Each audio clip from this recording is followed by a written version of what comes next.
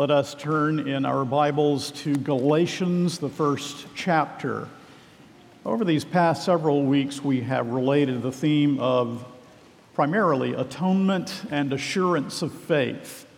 And certainly the ground of assurance, as we saw last week from Galatians 3, is Jesus Christ, who through his atonement bore the curse for the people of God.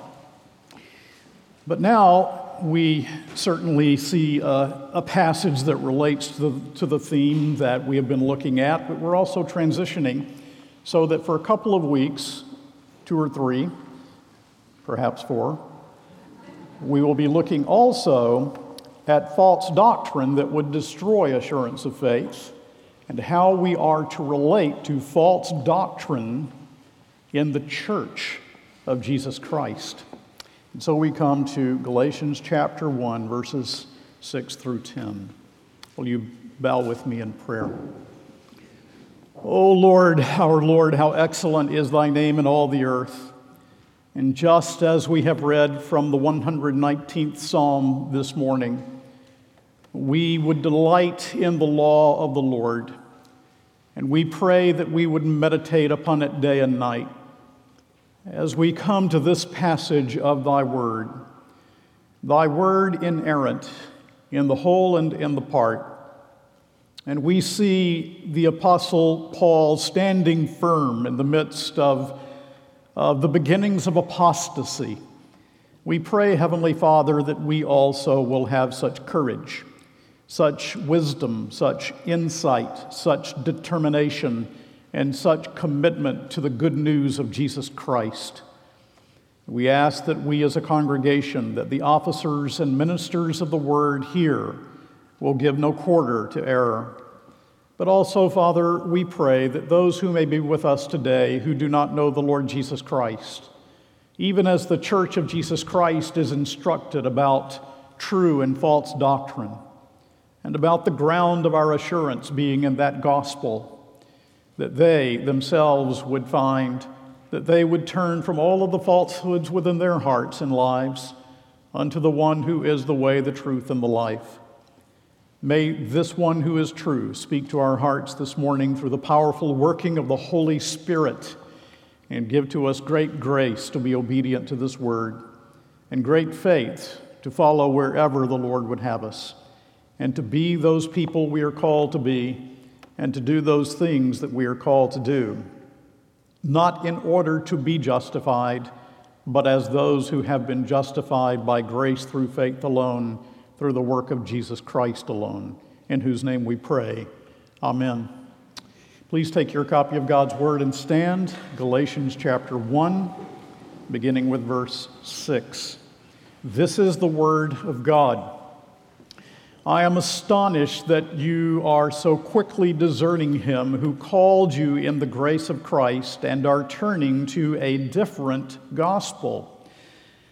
Not that there is another one, but there are some who trouble you and want to distort the gospel of Christ. But even if we or an angel from heaven should preach to you a gospel contrary to the one which we preach to you, let him be accursed. As we have said before, so now I say again, if anyone is preaching to you a gospel contrary to the one you received, let him be accursed. For am I now seeking the approval of man or of God? Or am I trying to please man?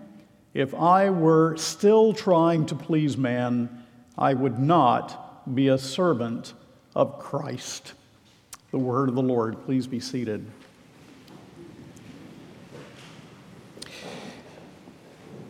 People of God, I do not need to give examples of the wrong-headed view of tolerance that prevails in our society, but which also is influencing the Church of Jesus Christ. That viewpoint is summed up in Isaiah and the Lord's attitude toward it in Isaiah 5:20, when the Lord says, "Woe unto them that call evil good and good evil, that put darkness for light and light for darkness, that put bitter for sweet and sweet for bitter. Appropriate criticism has become unpopular with Christians. Now, which physician do you want? One who says, all is well, go home, just take an aspirin, when he knows that there is operable cancer in your body which will destroy you if it doesn't come out?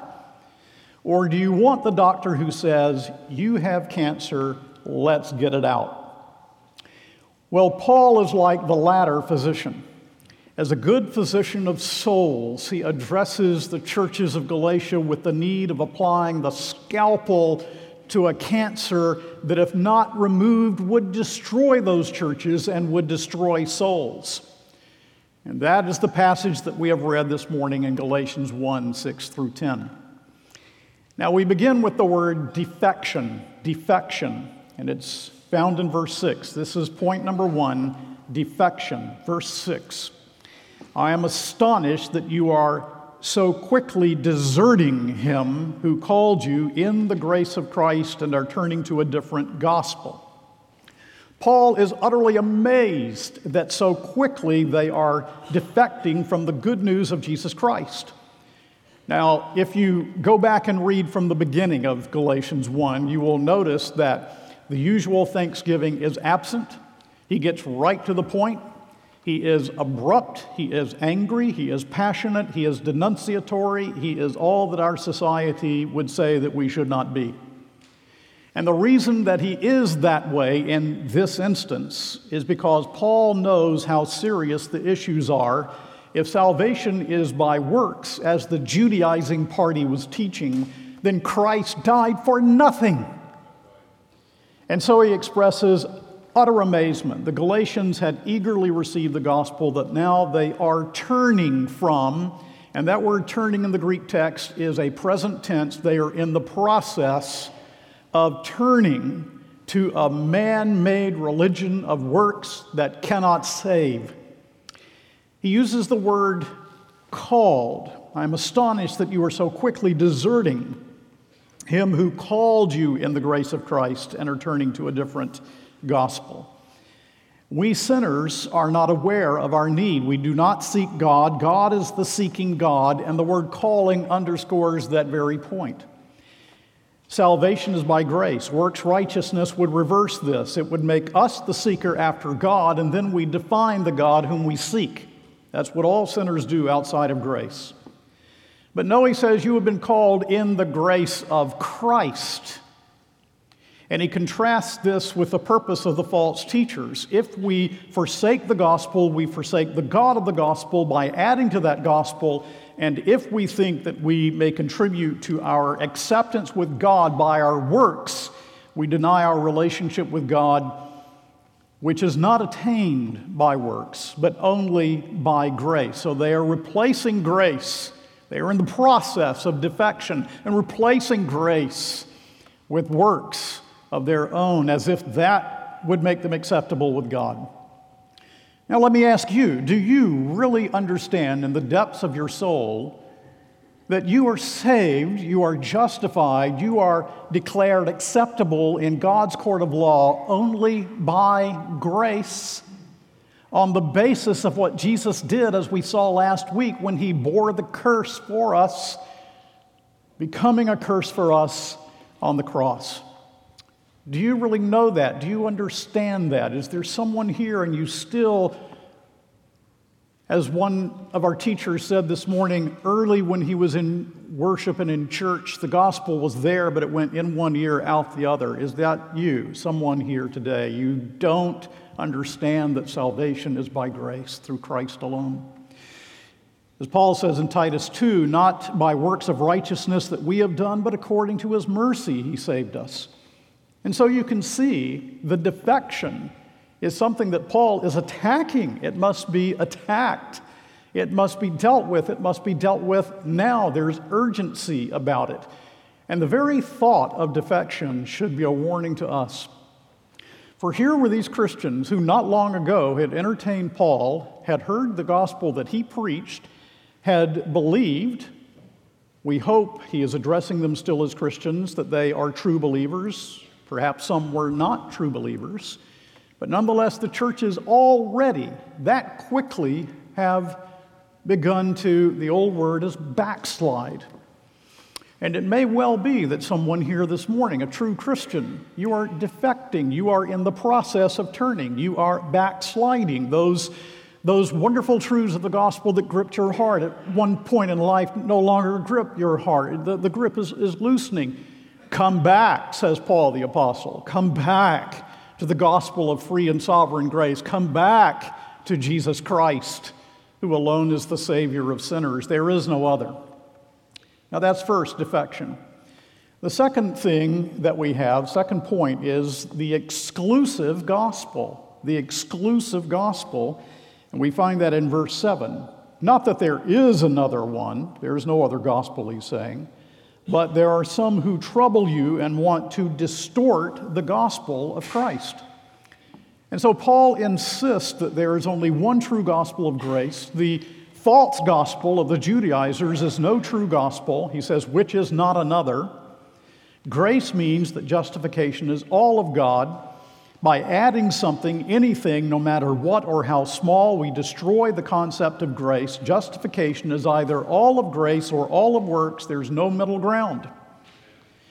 Which is not another, but there be some that trouble you and would pervert the gospel of Christ. You see, it was deliberate on the part of these false teachers. And there were many Christians who were naive about things they shouldn't have been, but they were. It was deliberate. They're attempting to trouble you. They are attempting to unsettle you, claiming that it leads to, just a better understanding of the gospel, just a richer gospel, they would say. They were purposed to lead astray by perverting the gospel, and that's the word that Paul uses, the word pervert. The word pervert here, the Greek word means to change something often into its opposite. And that's precisely what they were doing. They were taking the true gospel, using the language, which is what false teachers do of the gospel, but perverting the truth of the gospel, turning it into its opposite. Now, do not be naive about sinful human nature. Do not be naive about the devil or about the heart of that unbeliever. He's the kind of guy, if you sat down with, you'd say, boy, he's a nice guy. Yeah, you get in a room with these fellows and they begin to talk in this compromising way. Boy, they're all really nice fellows, you know. But they'll send you to hell. Remember, it was the church visible that condemned our Savior in mock trial. And today we see a tremendous push for syncretism, that all religions are the same. When people take Holy Scripture and try to place it on the level with the Quran, for example, with contradictory statements about Jesus and salvation, this changes Christianity into its opposite when you attempt such a leveling. Jesus Christ rose from the dead. He is our living Lord. He is uniquely the Son of God. There is no comparison. There can be no leveling of religions. And our great concern should be not only the overt false teacher, but perhaps even more subtle, as church history often has shown, it should be those who are evangelicals, men who know better, men who themselves claim to know the gospel, speak the gospel from the pulpit, evangelicals who sell the pass. Now, I don't know if you know that expression. I use it all the time, and when I use it, people look at me a bit, what do you mean by that? Do you remember the Battle of Thermopylae? When the 300 Spartans and a few others held off the great horde of the Persian Empire, and they held them off in that narrow pass of Thermopylae until someone showed the Persians a way around behind so that they could attack from behind, which did them in. Well, that's what it means to sell the pass. And when Machen stood for the truth, it was the broad evangelicals who kept the church in deep confusion and were willing to make common cause with the enemy. They compromised spiritual leaders in the courts of the church. What happens when men who are called to shepherd the flock are willing to open the door to falsehood? They sell the pass, and churches and souls are destroyed. So why is Paul angry? And he is. Syncretism in the church, that's his great concern. The gospel was being denied in its very core. God is just and must pronounce judgment on sin. Man's heart is stained within, our minds are darkened, our hearts dead toward God, we are without hope. Gospel is the only hope for sinners under judgment and the only hope for sinners with darkened hearts and minds. It's God's answer and the only answer for our sin problem and the judgment upon us for our sin. The righteousness of God provided through the cross, received by faith apart from works of our own. And that is why Paul is upset, angry, pugilistic. Do you see that? Is your trust before God's tribunal for acceptance, for justification in Jesus Christ, who shed his blood for sinners, and in him alone? And Christian, let me ask you another question. As you read this, are you repulsed by Paul's attitude, or do you share Paul's attitude? I think that says a good deal about my heart and yours this morning. The attitude that we have toward what Paul the Apostle did and what the text is obviously calling upon us to think and do. Are you repulsed, or do you share the attitude of the Apostle Paul? So there is one gospel, an exclusive gospel. No other Savior, no other Lord, no other way to be declared right with God, and so no other gospel, which is not another, should be tolerated in the Church of Jesus Christ, or anything that might lead that way. The third thing we want to see is denunciation and affirmation. Denunciation and affirmation, or you might want to use the word confession, denunciation and confession. Paul denounces those who pervert the gospel of grace, and look at verse 8. But even if we or an angel from heaven should preach to you a gospel contrary to the one we preach to you, let him be accursed. And when he speaks in that way and says we, he is including himself. He is saying, judge my ministry by faithfulness to what God has revealed about Jesus Christ. Judge my ministry by faithfulness to his word, faithfulness to the gospel. Can you imagine a more authoritative messenger than an angel from heaven? But even if an angel came from heaven and preached something other to you as gospel, which is not the gospel, let him be accursed.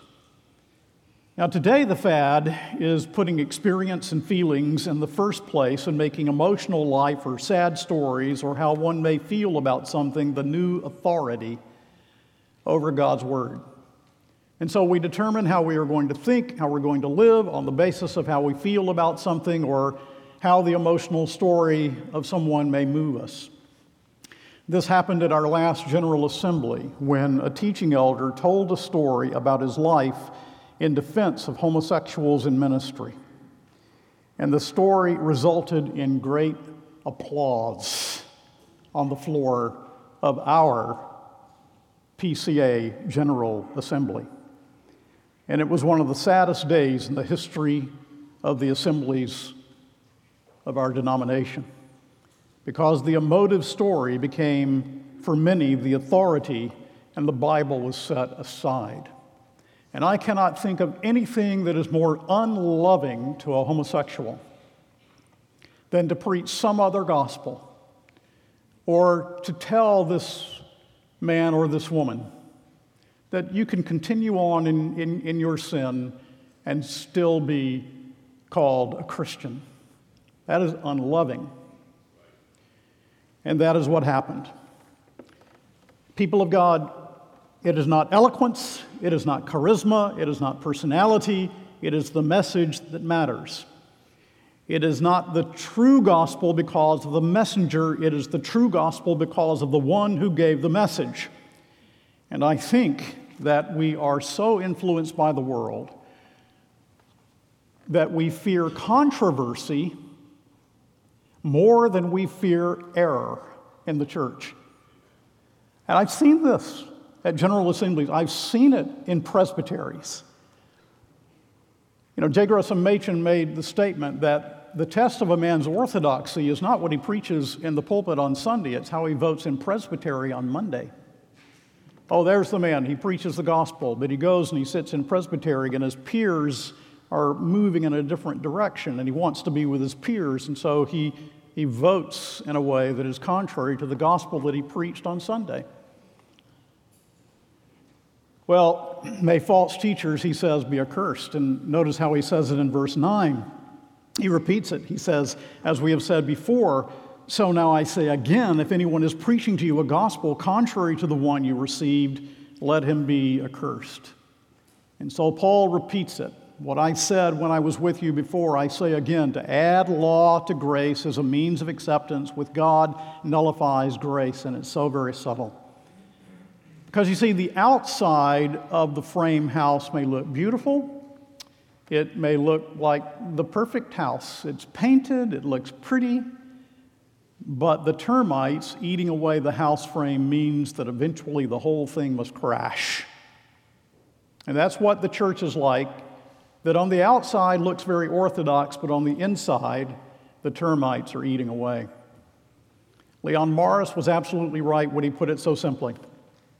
If salvation comes by God's free grace, then it is not earned by keeping the law.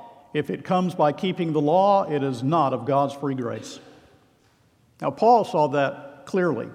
The true gospel brings freedom, but note the anathemas. The anathemas bring judgment. A different gospel brings judgment. He says, let them be accursed, and he really means what he says. I know a commentator who tries to work around this, very well-known individual, but he means exactly what he says. Let them be accursed. You know what that means? Let them be damned. How can Paul say that? Because any false teaching about this great matter of the gospel that comes into the church is so destructive that it will send sheep to hell. And so he speaks in this way. You know this within your own conscience as a believer, on those times when you kind of slip back into thinking a little bit that you can earn God's favor and that you're pretty good after all. What you do is to become anxious, your heart condemns you until you return to the truth of free grace. So he underscores it again in verse 9. But then the fourth thing we see in the text is freedom. Freedom. And he says it here in verse 10. For am I now seeking the approval of man or of God? Or am I trying to please man? If I were still trying to please man, I would not be a servant of Christ. It is because Paul's heart was set free by grace that he was not a man-pleaser. He was free to please God and not man. Now, apparently, to discredit Paul, he was accused by the Judaizing party of living for man's favor. We don't know the context, how that happened, but apparently that's to what he alludes. The words just used seem to prove that to be the case. But Paul is striving to please God, not to earn his favor, not for acceptance, but to uphold the gospel of grace in his life and ministry, no matter what persecution this might bring, to please God and not man in his ministry of the Word of God.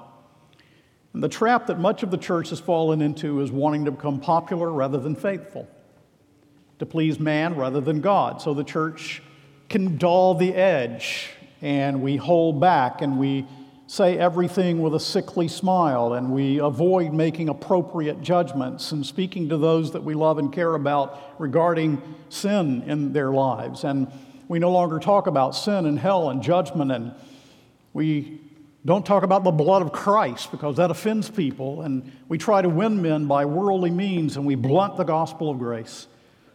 And we have become, in many instances, thoroughly man-centered. It is impossible, says Paul, to please man. Now, we're talking about matters of principle here. Of course, you should be a gracious host or hostess. You should care about being polite and kind to people. You should speak with appropriate moderation when it's called for. I'm not talking about that. We're talking about the principle here of God's revealed truth and God's revealed gospel.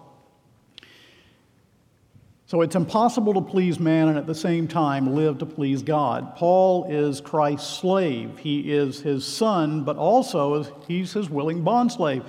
If I were still trying to please man, I would not be a servant, a doulos, a bondslave of Christ.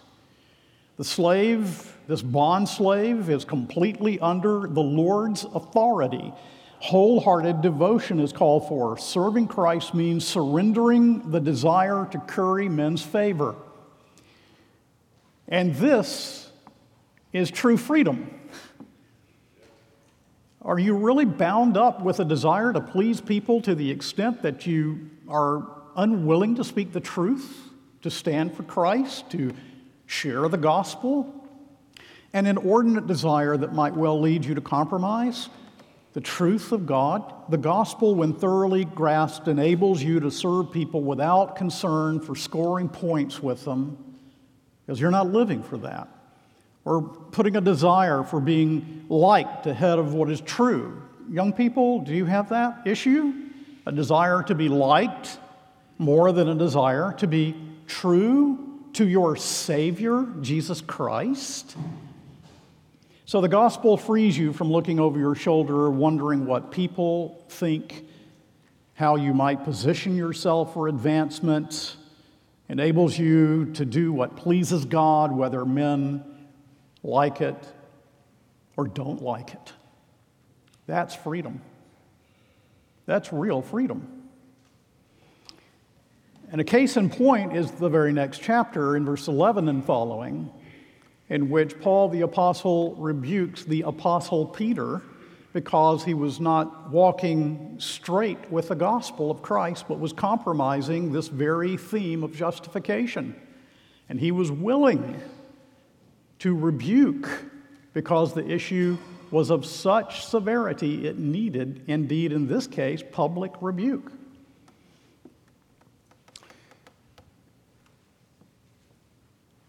Fifth point, a call to intolerance. A call to intolerance. Now, this really sums up the whole, and these are the applications that we want to take with us, in addition to the ones I've already given. Now, what I don't mean by intolerance, because there's always someone who's going to misunderstand. Please don't. What I do not mean is being ungracious, being unloving, being scrapping for a fight on any and everything, stirring up strife in a congregation. No, I don't mean that. I mean having a heart to stand for Jesus and defend the exclusivity of the gospel. I mean what we sometimes sing when we sing, stand up for Jesus, ye soldiers of the cross. So let me give these implications, these calls for tolerance, but first with a little more warning here. First, note that Paul did not say these sorts of hard words to everyone with whom he disagreed. Paul reserves these sorts of approaches for egregious denials of God's revelation, justification by faith. And so we may have convictions about many things, and let us be gracious to teach and to instruct and to learn and discuss and even to know when someone may be ready to hear what we have to say. But on the matter of the exclusivity of the gospel and of biblical authority, we have to register intolerance. And so how do we do that? Well, one way is we find here a call to vigilance on the part of congregation and officers alike.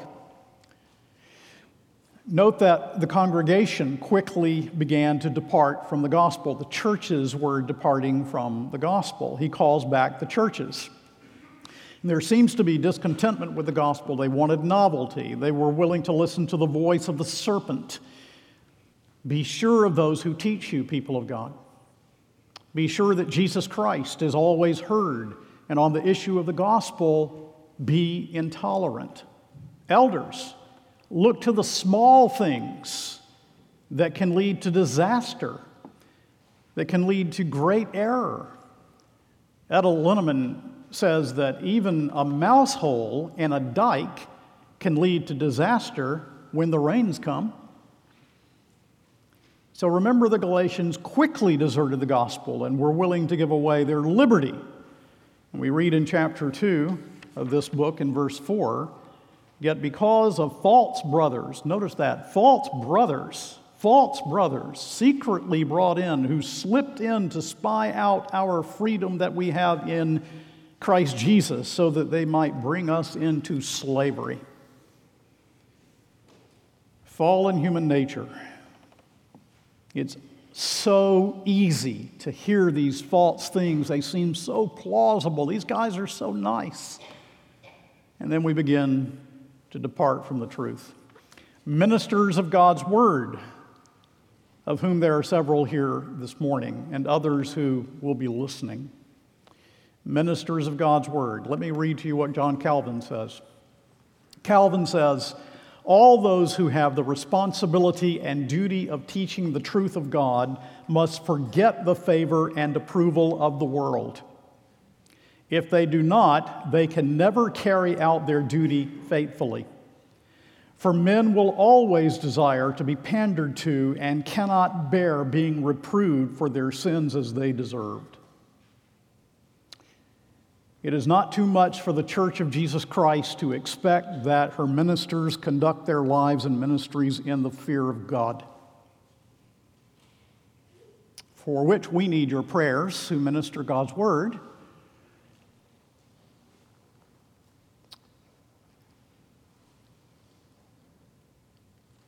and for which you have an obligation to us.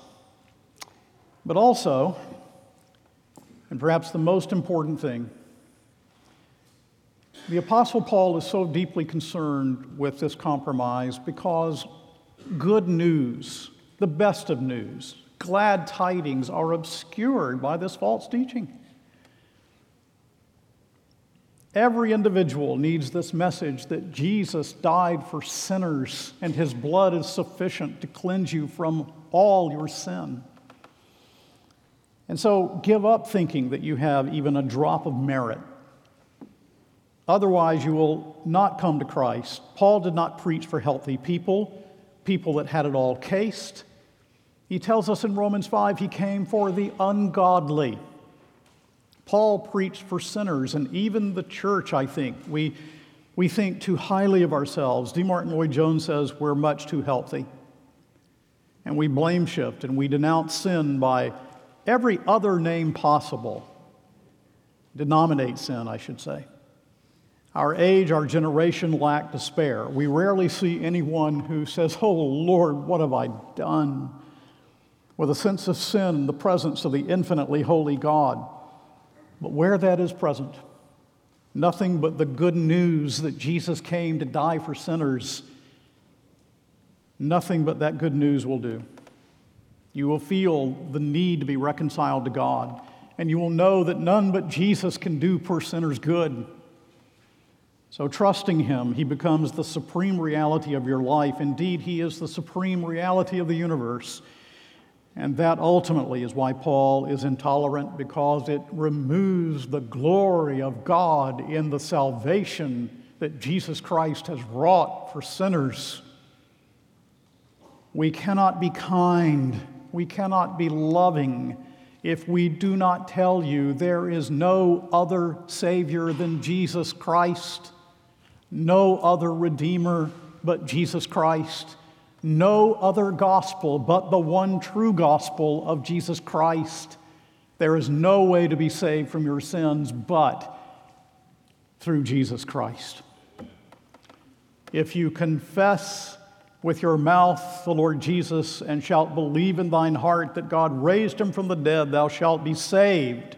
That's his promise to you. If you are here and you do not know Christ, confess him, believe in him, trust him, and you will be saved. That's the true gospel. That's the gospel that must be preached, and that's the gospel that must be believed if you're going to be saved. You must know Jesus Christ savingly. Now, I close with this. William Charles Robinson, many of you know his name. Jerry studied under William Charles Robinson. He was the last really reformed and conservative minister, teacher, professor at Columbia Theological Seminary. He was called Dr. Robbie. Dr. Rabi once pointed out, and this would have been, of course, before the Mao Revolution in China, he pointed out that what was then a recent outbreak of anti-foreign nationalism in China led to the endangerment of many of the missionaries. And Dr. Donald Richardson was fired upon. They attempted to take his life. And on his arrival in America, he spoke to the Synod of South Carolina. And he said this. Dr. Richardson said that he was not willing to return to China merely to teach the Chinese a new philosophy. They already had many philosophies. That he would not go back just to inculcate a system of ethics. There were numerous ethical systems in the Orient. But that he coveted the privilege of going back to tell those who had sought his life, there is a fountain filled with blood, drawn from Emmanuel's veins, and sinners plunged beneath that flood lose all their guilty stains. For that he was willing to go back and be fired upon, and even give his life, that they may hear the good news of the blood of Jesus Christ that cleanses sinners and justifies us in God's court of law. And then Dr. Rabi added, the infinite Savior is the only Savior for the preacher, for his American congregation, and for China's perishing millions. There is no salvation in socialism or Buddhism, in Hinduism, nationalism or internationalism, in idealism, Confucianism, or secular prosperity. He that believeth on the Son hath eternal life, and he that obeyeth not the Son shall not see life, but the wrath of God abideth on him.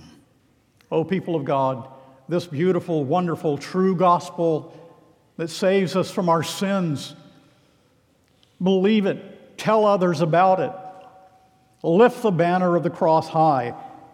Let us never fall into the modern trap of seeing the gospel as just another social platform. Let us see the indispensable need of the gospel, and let us proclaim its exclusivity to the world. Amen and amen.